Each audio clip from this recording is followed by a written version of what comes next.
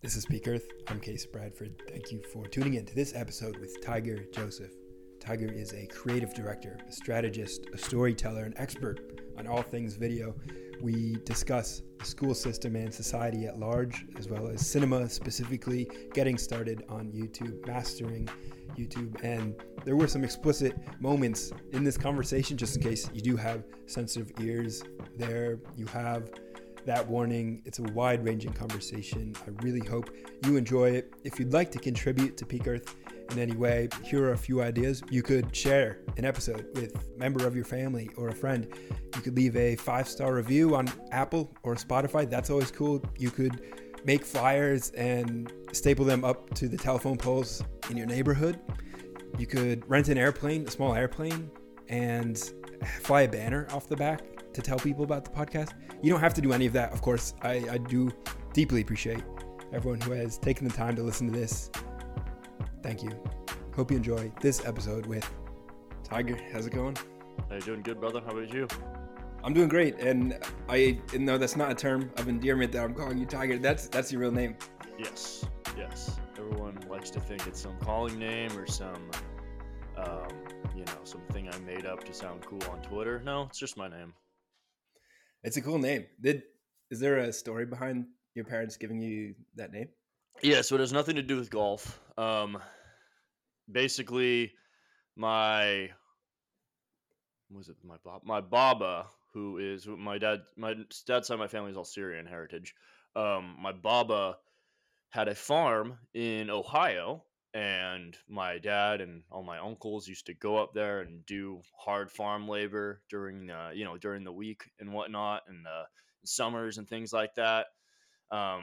And as a calling name, my baba would use Tiger instead of like Buddy or Son or whatever. So that just kind of got passed down on to me, and now I've been christened with that name. Nice. Did you grow up in Ohio? No. So basically, I grew up in California, Carlsbad area, and but my dad was all Ohio, and then he did like multiple cross country trips. North Carolina, Georgia, went to school in Georgia, UGA. Cross country to California, back to UGA, cross country, like just all he's been all around the country. And then my mom was California all her life, and then they met in California, and then boom, I was in California for the first 22 years of my life. Nice. And you're currently in Austin? Yes. Yep. How do you like it out there? Austin's interesting because, I didn't go to San Diego, the city, that much. I stayed more in the beach towns. But Austin is very similar to San Diego as like just a pure metropolitan area. It's even down to like how close it is to water, because we got the Colorado River going through Austin where I'm at. So yeah, I think it's a cool city for it's a cool city if you want to do stuff, not just like fun things, but like if you want to like do business things and meet cool people that are like moving to this is like top 3 hottest city in America right now. Probably it's like Austin, Miami, New York's always up there. LA will always have its charm. But yeah, these are like the cities right now that are popping off. Yeah, it's really, really vibrant and alive. I've been out there past couple of years for a week or so at a time visiting friends who moved out there from LA during the pandemic lockdowns. And yeah, it's a cool spot. There's so much space. There's so much land. The cost is lower. Like the people there are cool. They're young, it seems like, and have a lot of energy. It's a special place in the world right now. Yeah, my buddy says it's a city. It's funny. He says it's like a city for like 30 to 35-year-olds, and that is true, right? If you're like, yeah, you're not quite having kids yet, but you're like kind of thinking about it, then that's like the age range that Austin typically is. At least like out and about doing stuff. Yeah. It seems like housing is actually affordable there too, as opposed to at least in the Los Angeles area. It's funny because when I was living in California, like it was right before the inflation and stuff started to take off. So I was like, that was my baseline. And then I thought going to Austin was going to be cheaper. But as I was moving, everything spiked. And then so I get here and like everything's the same price. Damn. So from what it was now, everything in California is expensive now, but like for me, I just side graded like all my costs, so I thought I was getting a deal. I was like, not really. Damn. I like to think about, well, what's the next Austin? Like, what's the next Miami? What's the city now that's a little bit undercover? Tennessee, I think Tennessee. Um, people always say like Idaho too. Which is like kind of in this pack, but just because it's so damn cold that a lot of people don't want to go there. But yeah, Yeah. Tennessee. Um, I think Tennessee is the next call. I think the climate is perfect. I think the location is sick. I think you're near the Appalachians. You got a lot of great people there. You have Nashville, which is like one of the most unique and amazing cities in the U.S. Nature, it's just like, and everything's still very cheap there. So that's my call for the next top spot coming up. Yeah. That sounds like a good one. What do you do out there? I've seen you writing a lot about YouTube, which is intriguing, and I know you are a filmmaker and have a lot of expertise in that area. What's like a day to day sort of look like for you? There is no day to day for me. It's all random. Um, but typically, I'll have to generalize this because to give it some to productize it. Let's say, um, yeah, I wake up around 8:30 every day. I don't do a 5:30 a.m. wake up. Like, come on. Like if you're working out hard and you're working on a business and you have and you're my age and whatever, like you're going to bed at like 11 to 12 to 1. You're not going to be going to bed at 9:30 every night. You're waking up at 5:30 and get your affirmations in and get your coffee and do your yoga. No, like I wake up, I stretch out my shoulder because I have a week. I had a shoulder injury when I was a kid, and so I've just been nursing it back to health, strengthening it every day. It's almost like 100% now. It's like 89% Nice. there, I would say. So I do that a little bit. Um, then I force myself to eat something because I'm trying to bulk right now, and because my habit is to just like if I had one meal a day, I'd be fine. But I'm like, I must bulk, so I get up, spam food in my mouth. Um, always good whole foods, right? But and then yeah, I usually just get straight to work. Like basically after I'm done with food, my mind is just work, and I work probably until 12. This can be a combination of video editing for clients. This can be a combination of outreach. This can be a combination like I don't have like this is my outreach time. This is my content time. It's like, oh, if I go on Twitter and I go on LinkedIn and it's kind of dead, then I'll work or I'll edit. I'll do some outreach. If I go on and just kind of like pop it off, I have some mentions and whatnot, then I'll spur to make some content at the moment. It really just depends on that day. Then I usually, I always try to get outside because here, it's freaking 72 and sunny in January, which I wasn't expecting. I thought it was gonna be a bit colder, but yeah, I get outside in the sun, do a workout, and then yeah, like the second half of my day is usually work just by default, just because why not and keep growing. But you know, I'll do. I have some scripts right now I'm working on for things. I'll play this bass. I'm trying to learn that. Um, yeah, I got my kickboxing stuff over there. Might train that a bit. It's really just I'm really just like vibes. I just wake up and I just follow my intuition on what to do, and there really is no set time frame timeline that I have every day.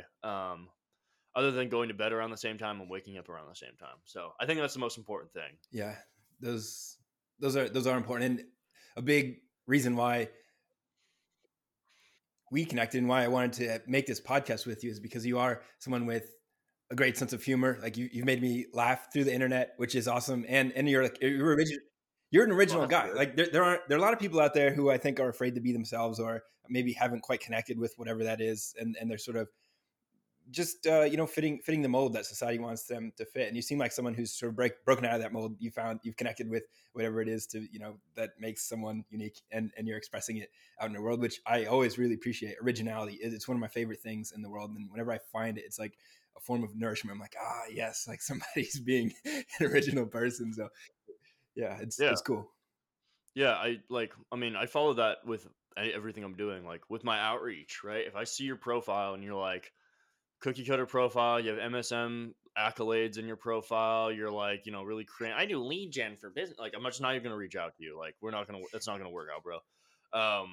But if you're like, if I read your bio and it's like unique, cool, and I see your profile picture and it's unique, cool, that's a sign for me to act and reach out and whatnot. Like if I see you going out and trying to be original and trying to self actualize and trying to like be your own person and do something unique in yourself, then that's somebody I can connect with on a good level. But if you're just like a guy that's running a business and you're just like copying other people trying to run a business, then like, you might be cool, but I'm not gonna like go out of my way to reach out with outreach and whatnot. But yeah, I mean, basically, I worked at Vans when I was like 18, 17, something like that. And then I got my first video client. I was just like, yeah, I'm never working a job again. I just dipped. And yeah, I've just been doing that ever since. I always hated school, like school and getting told what to do. But it was weird. Like, it was a paradox, right? Because I was very I was very fearful of authority, but all like like apathetic against it. Like I just did what I needed to do. I wasn't a kid that like acted out. I did not like I was not the kid that was like scheming and doing shit when I was in high school. Like I just played Counter-Strike, you know?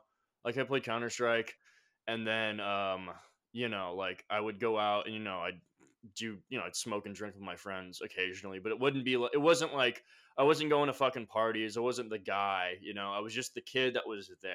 I was there.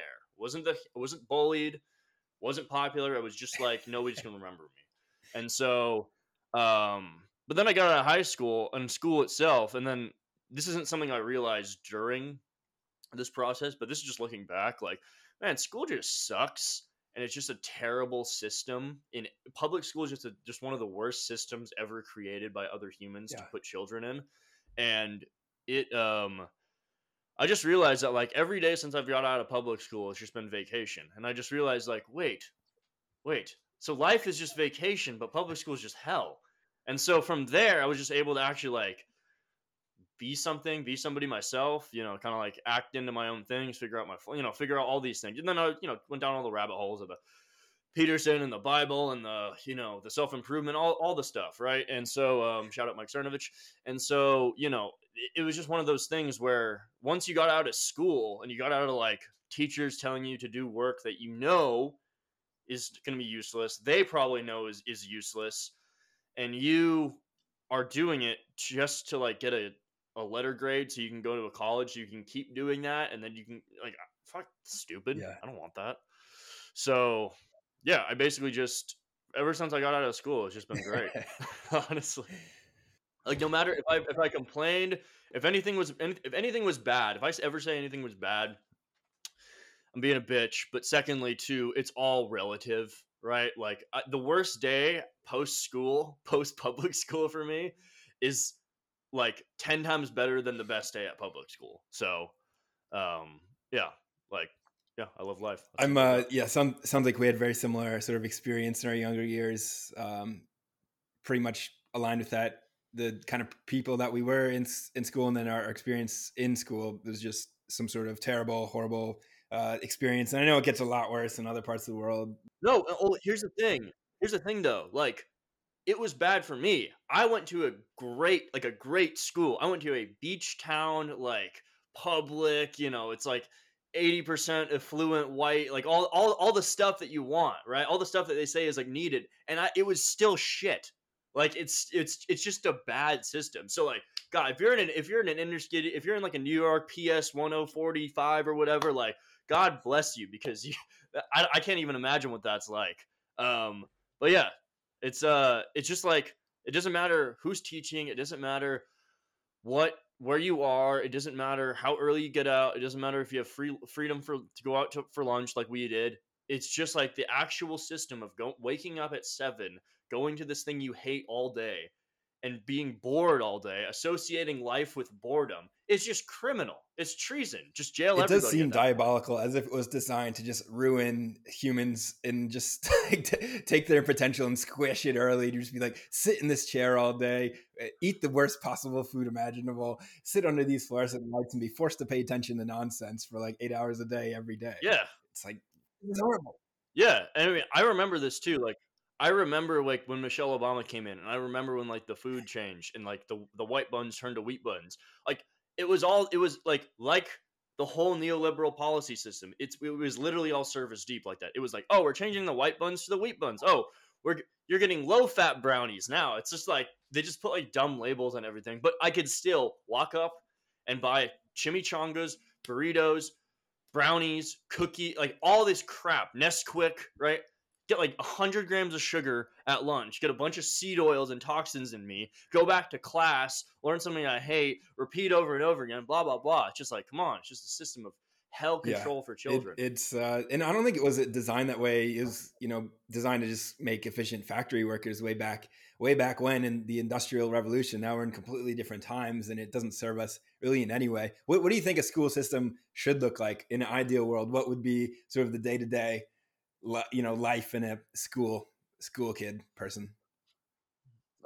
I would just, you just go for like a small period of time. You like the only like you basically just, it's trivium, quadrivium, just basic classical learning education. And then you just read the entire Western canon from like the Bible to, I don't know, like someone like James Joyce or like who I haven't even read. I'm not trying to like name drop, but just like, that's the last author I can think of, right? Like just read everything, get baseline first principle knowledge. Don't worry about facts. Don't worry about individual, like whatever. Just get insane first principle knowledge on everything. Get the kids outside a bunch to do it too. Like have them be outside like as much as if the sun's out, like have school be outside. Unless it's like, if it's in like the South and it's 100 degrees and there's mosquitoes, like I get that. But like, like get kids outside, get kids moving, right? Segregate by gender, right? Boys should go to boys school, girls should go to girls school, but then school should be short and then you can go out and do everything else after. Because I think, having experiences with the other sex is obviously super needed and natural and whatnot, but you should just learn in your own thing. So you're not like, you're not in class like distracted, right? Just minimize distractions, make it really serious, make it really focus on first principles, make it stuff that's so legit and useful and interesting in itself, right? Like learning about morality, learning about how the world actually works, how reality works, right? How numbers and music and grammar, why this is important, and rhetoric and all these things, and learn it on the very first principles level. And then when you go out in the world, then you're good. Right? You don't need to know individual minor facts on how this thing, like you can just, you can do what you want. You can forge your own path from that point, because you have first principles knowledge. So you can just follow your intuition at that point, and you can follow whatever belief structure you're a part of, and you can figure out your own path from there. You don't need these like state funded adults to tell you what you need to do. Yeah. There does seem to be within each of us an innate spark of curiosity and leaning towards what will be useful in our own individual path. And if we're all jammed into a room to learn algebra, it's like there's a reason why most people become despondent and are forced basically. Case, have you ever used algebra? Have you ever used algebra? No, I don't even remember what it is at this point. I could not compete. Y equals mx plus b. Y equals mx plus b. Have you used it? Put me in a fifth grade class. We don't do anything.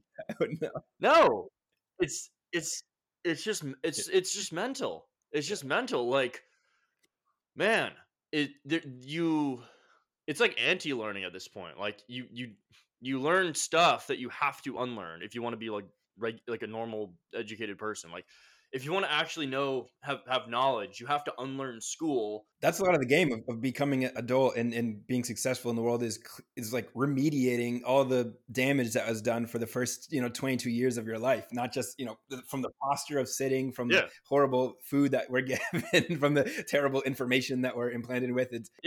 And so I'm thinking like, okay, so if I'm starting from -1 and I'm like working my way back to 0 and then 1, if I just keep my kids at 0, then they'll be better than me. So I'm just going to do that. Just everything that I didn't like, I'm just not going to put my kids through. It's just as simple as that. Like when I was a kid and I was like, Mom, I hate school. I just want to work. And they're like, oh, this school is so good for you, blah, blah, blah. No, I was right. I'm sorry, Mom. I was right. School was terrible. And I could have been working at like 13. I could have had a functional job as a retail person or whatever. I could be working from 13 to 18, 19, 20, and I would have learned way more, right? If I just had 13 to 20 and I just read books and worked, I would have had way better education than going to public school. And then also, too, the last thing with public school is the bullying aspect Yeah. to it, where like this wasn't super common with mine, but it was like as I was leaving elementary school and middle school, like these viruses started to take over. Um, but like the thing where like if somebody punches you, you can't like punch them back, or if somebody like punches a girl, you can't like go punch them, because then they get suspended, but then you get suspended for like, because violence in any form is bad, which is just the worst message you can give to a Yeah. boy ever, because that's how you just you just drill in their mind that using masculine force to stop injustice, to stop criminal behavior, to stop immorality is like is bad, and you shouldn't do it. And then, oh, look what we have today. We have a bunch of people doing criminal and immoral shit that we can't actually deal with because we're a bunch of pussies. Yeah. So Yeah. that's my thinking. Even something like dodgeball was like, oh, this is, against the rule because it's too violent to hit someone with a ball that is like pretty soft and cushy that was thrown. And there's value in. Did you have like the actual dodgeballs, Oh like yeah. the handball dodgeballs? Yeah, those like sort of rubbery ones that it would like leave a mark on the face. Yeah, you had those. Yeah, yeah. You had Yeah, those. Okay, we didn't have those. We had these like it's the best. pure EVA foam, like little pussy boy things that like you throw, and like in dodgeball movies, you chuck this thing, those will go in a straight line, those will dome a kid, and you like knock Yeah, somebody out, right? And sick. yeah. But with these things, you chuck it and it goes, it'll go like 15 feet, and then it'll just like they were like safety balls or whatever. And I just remember that, like I thought that was normal, and then I seen the movies, they're like chucking these like these like rubber balls. I'm just like, oh my god, I got psyoped that young. We've boiled down Everything's a psyop. That's the number one problem in education is the dodgeball balls need to go back to the real deal. Otherwise, Yes. they're never going to learn the Yes. consequences. Yes, exactly. Exactly. Yep. Proving ground. So it sounds like you didn't even go to college. You were running your own business since you were 18, 19, you said? I mean, yeah. I mean, I did my, I did like community college just to like appease my parents for like 1 year. And then in like 2020, yeah, I started in 2019, and then 2020, like I took a semester, but like I didn't actually take a semester. Like I probably shouldn't go look at all those grades because they're probably all Fs if I look back through the records, because I didn't do anything. I didn't show up to class. I wasn't doing any work. Like I was just like, nah. So yeah, I'm like, the fact I can make money without school, I'm never doing school. I don't care if this is so tough for the first like 5-10 years. I'm gonna do this because I hate school. Awesome.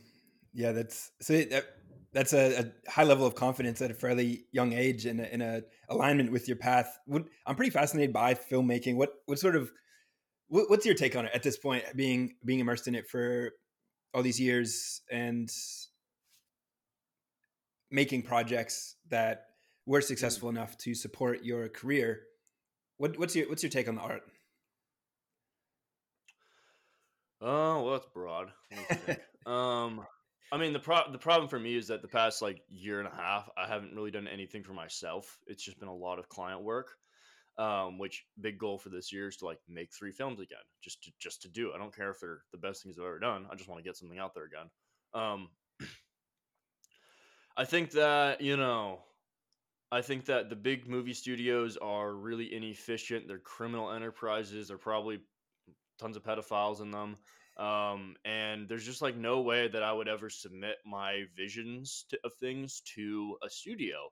I would much rather just grow a following online, or like piggyback off of my buddy's following who's part of the film or whatever, and get like a bunch of people together and just like make a movie, self-fund it or crowdfund it, like Mike Cernovich did with Hoaxed.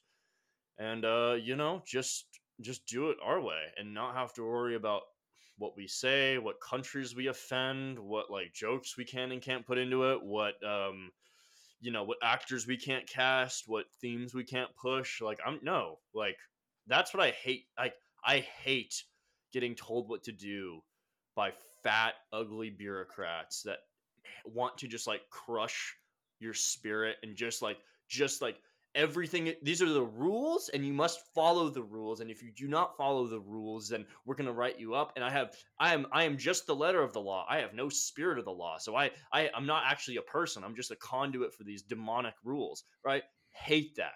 I hate that concept. And so anytime that somebody pushes that against me, oh, you have to make a film a certain way. Oh, you have to make this. My instinctive drive, and it's got me in trouble for certain things, which I have better discernment for now, because I'm not quite sure if it's legit or a trauma response or something. Could be both, but the the my instinct is to be like, no, like I'm gonna do it my way, and so that allows great art to come out equally. It's not very good for client projects sometimes, but um and which is what I've learned. Like 2018, 19 made some big mistakes trying to force it my way, but now I have a much better calibration of like, okay, if this is what I want and this is like what the client wants, I can pace and lead them, maybe not to here, but to here.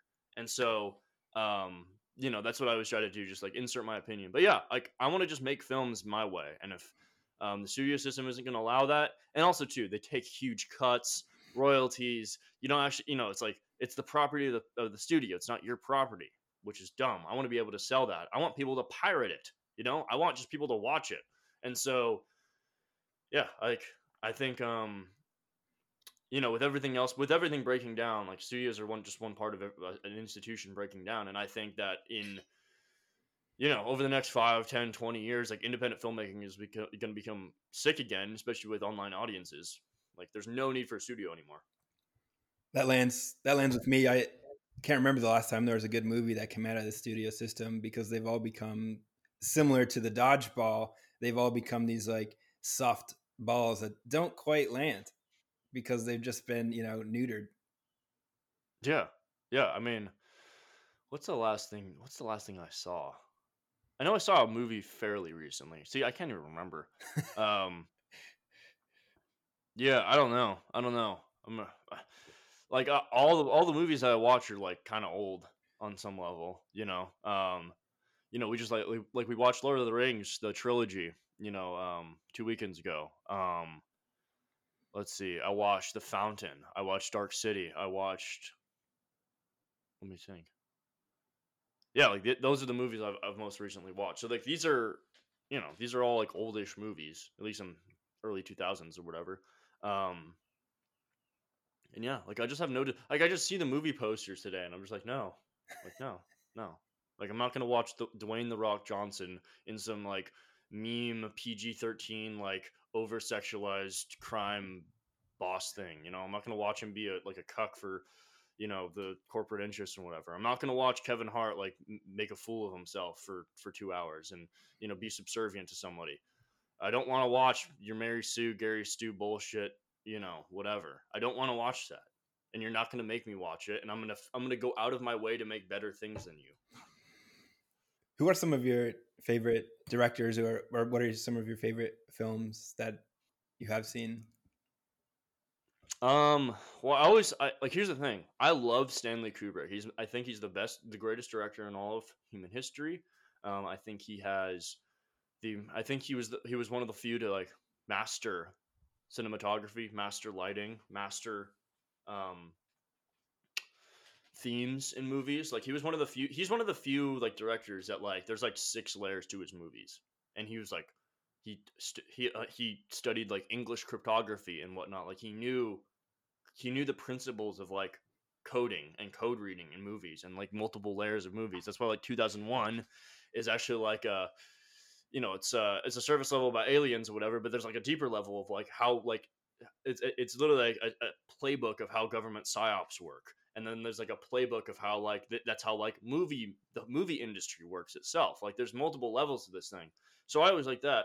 But temperamentally and sort of like worldview wise, I'm very different from Kubrick. So I never want to I appreciate his work, and that's why I can like his work, because I think this is not the type of stuff that I can make or that I want to make. But but I can extract all these principles from like that I'm going to apply to my own stuff. Um, Temperamentally, like very different, very into like deep research and nuts and bolts and this and that. I'm more like on the fly vibe, intuition. I'm really into like, I have a comedic edge to me. I like satire, I like that type of stuff. Kubrick satire, his most famous one was Doctor Strangelove, right? And he never really tapped into that. I guess Clockwork Orange is kind of a satire, but he wasn't a comedy maker. Let's put it that way. And I think comedy movies are garbage, and I want to fix that. Yeah.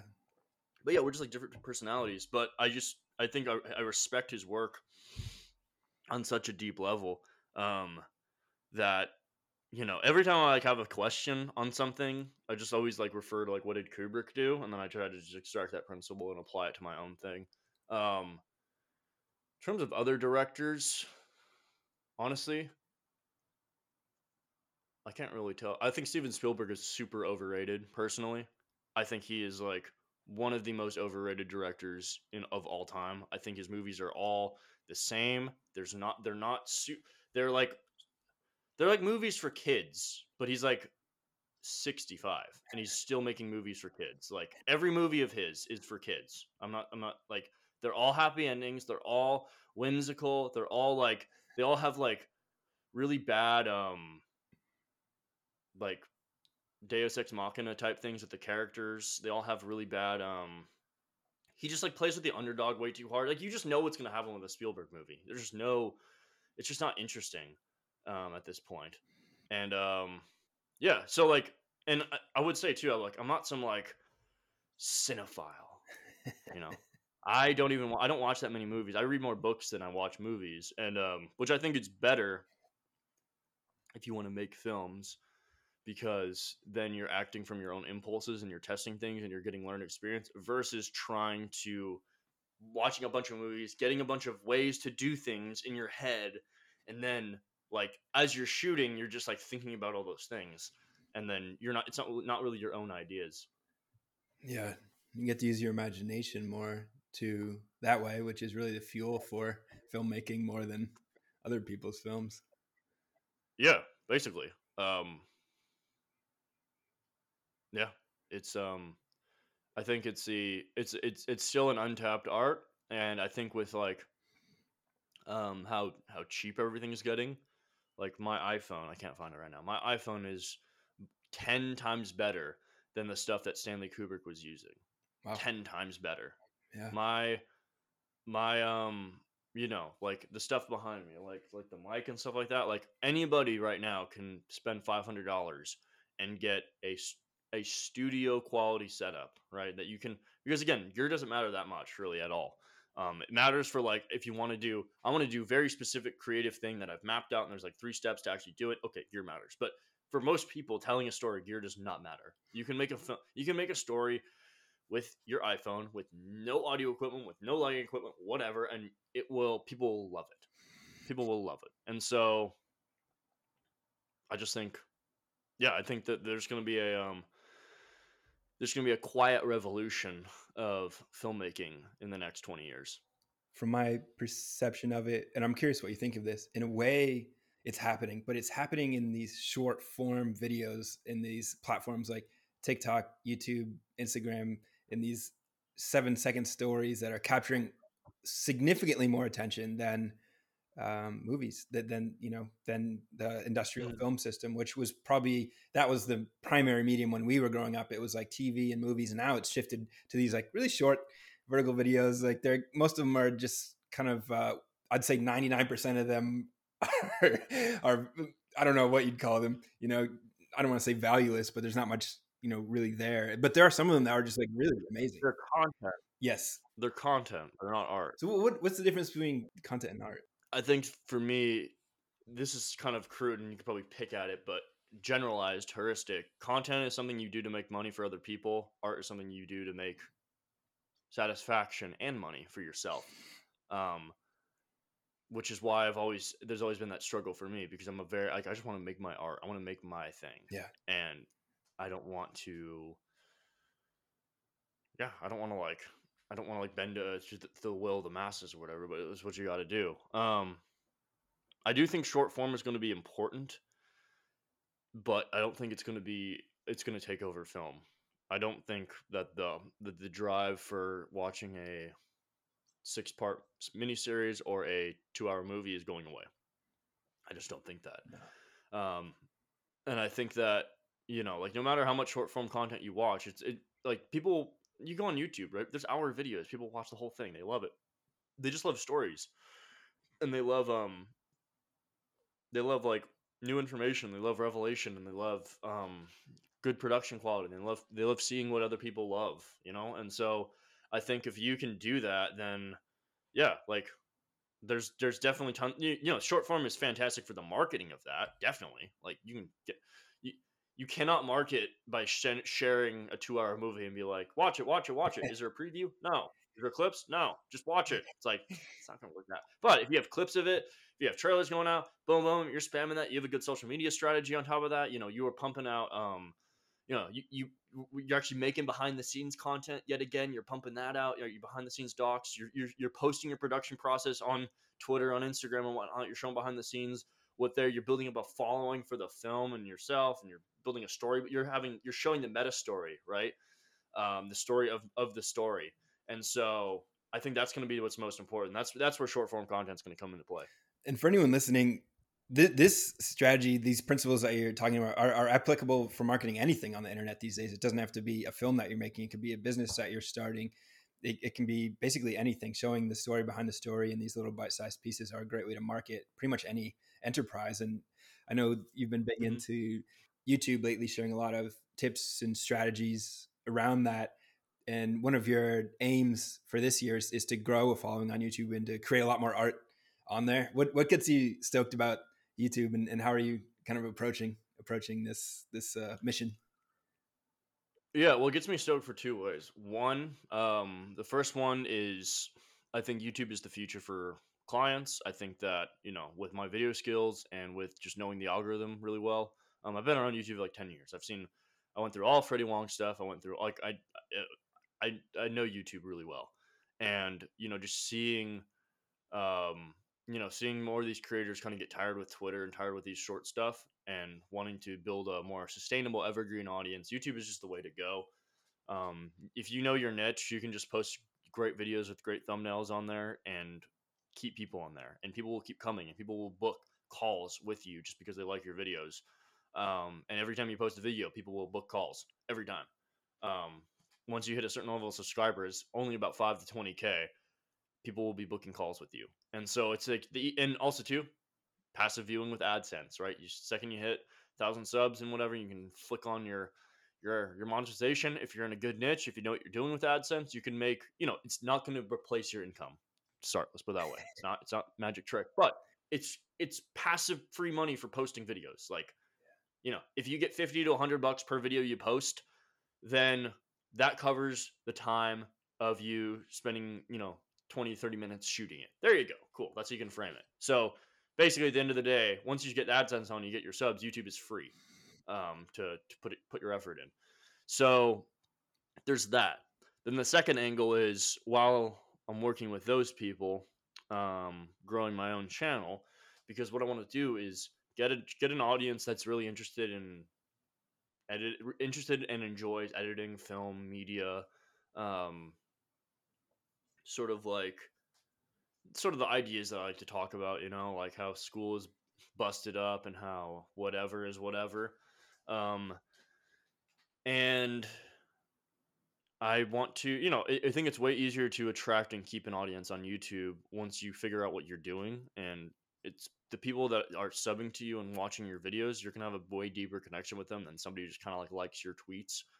And so, yeah. And also too, it's a video and film platform. If I make video and film content with love on there, then it's going to show. And then once if I ever need funding, say I have 100K subs, right? If I ever need film funding, or if I'm trying to do anything, I can just make a page and just be like, yeah, I'm trying to raise like $2,500 for this film so we can get some equipment. Do you want to donate?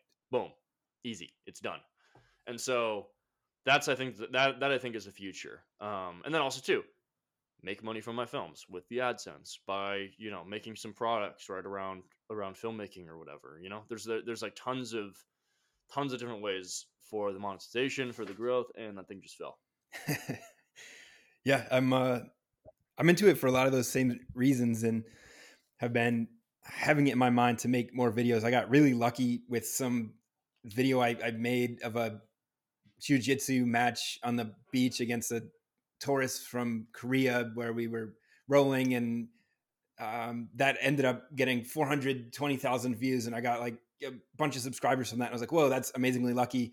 Hadn't gone viral like that since I was in college writing some blog about cannabis entertainment, and it was nice. It was pretty cool to go viral again, but it got me thinking like, well, how can I like engage with YouTube more as a creative medium, because I enjoy this more than TikTok, more than Instagram, and it's Yeah. different from Twitter in a lot of important ways. So I'm contemplating like, well, what's like a good place? How do I approach this? You know, as a, it's a platform is sort of an open space, and we've got so many opportunities to kind of be creative on there. And like you said, the best way is to have a niche and then make a good thumbnail and then post videos about that. And I think a lot of people are daunted by YouTube because they think, you know, the production quality needs to be super high, or it needs to be really. Well, yeah, they hear all this. Yeah, they hear all the steps and they think like, "Oh my gosh, I can't do any of that."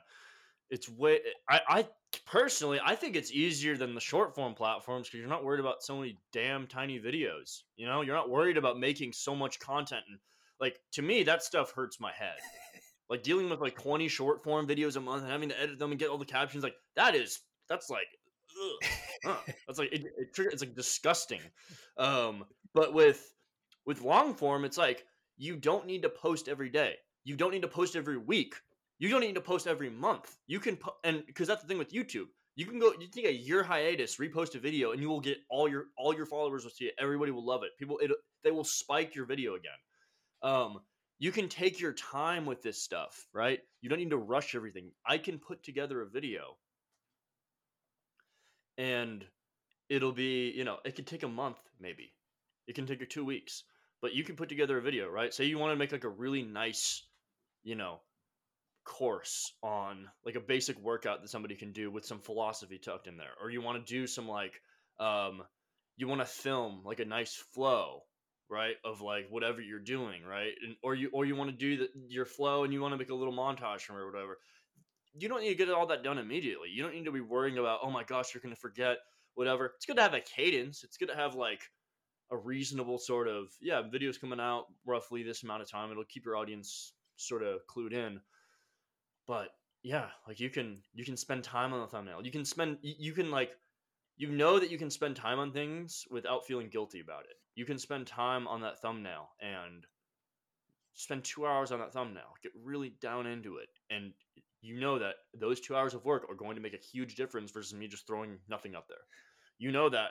Let me go really deep with this editing. It was going to take me 2 days to edit. I'm going to take a week to edit this thing so I can get it perfect, right? If I need to, you know, maybe I need to like hunt for like the exact picture, or I need to find the exact transition. I'm not going to just cope and use something that's 80% as good. I'm going to find exactly. Your audience will realize that. And as long as your hook is really good, your title is really good, and your thumbnail is really good, and your content is just well paced and it's good, it's enjoyable, it's like there's clear care, you will blow up on YouTube. There's people get really in the weeds with it, but it's like those four things are hard enough to work on, and if you focus on them, you'll get it.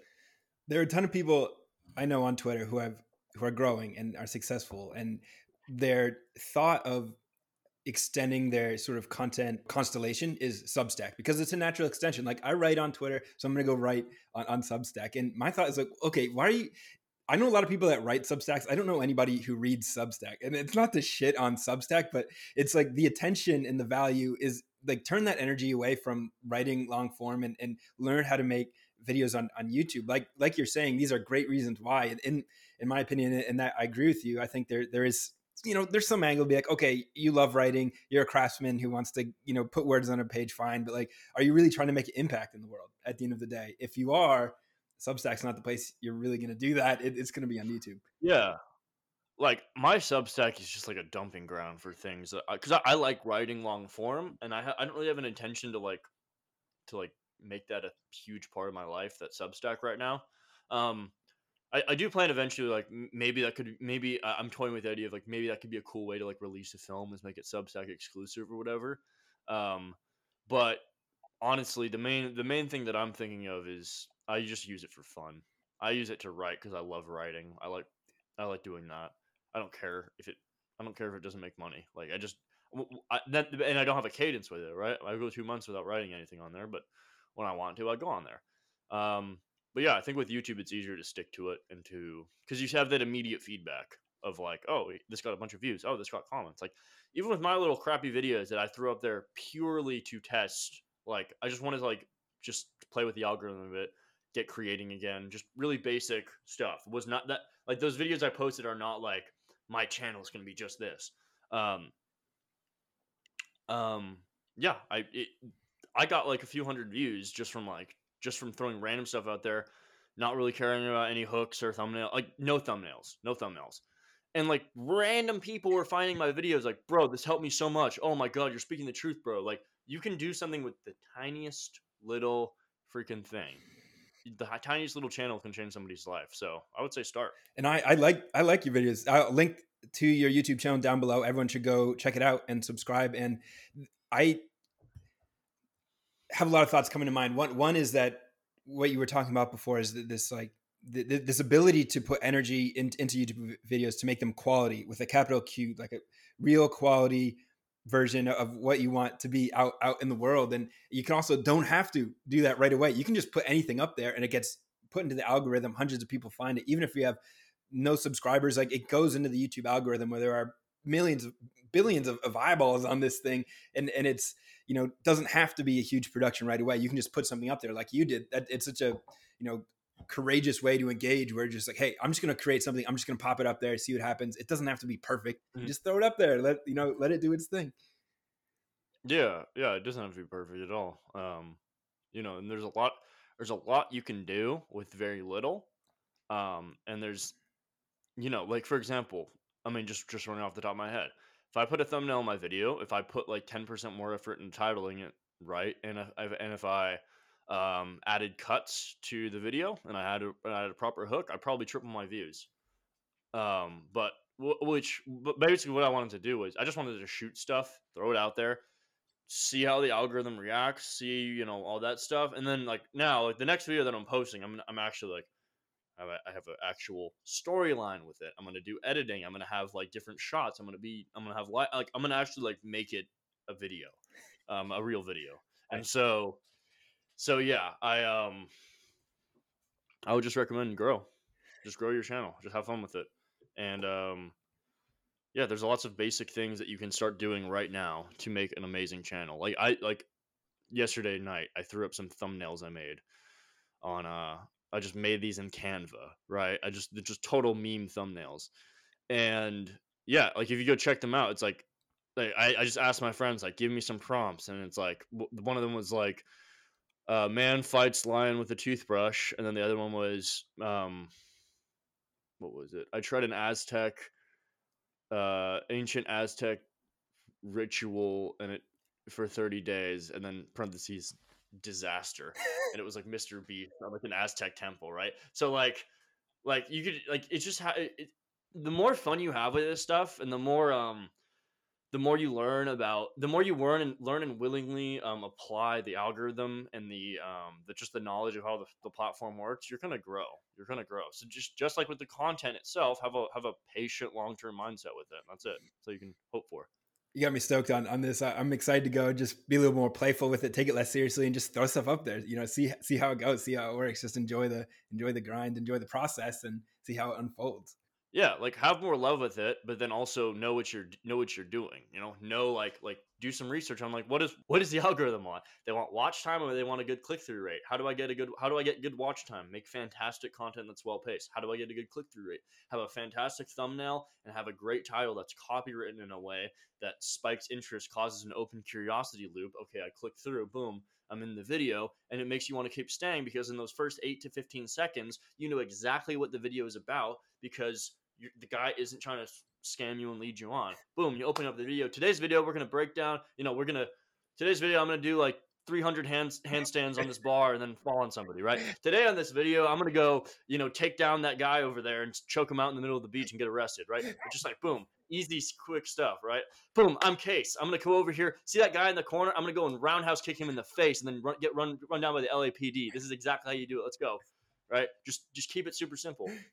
I wish I was ballsy enough to pull those videos off. A lot of the best ideas I have, it's always like kind of fearful, like, damn, I don't know if I'm ballsy enough to pull that off. And I think those are also like the best things that you can create, are the ones that you're a little bit fearful to kind of put out there.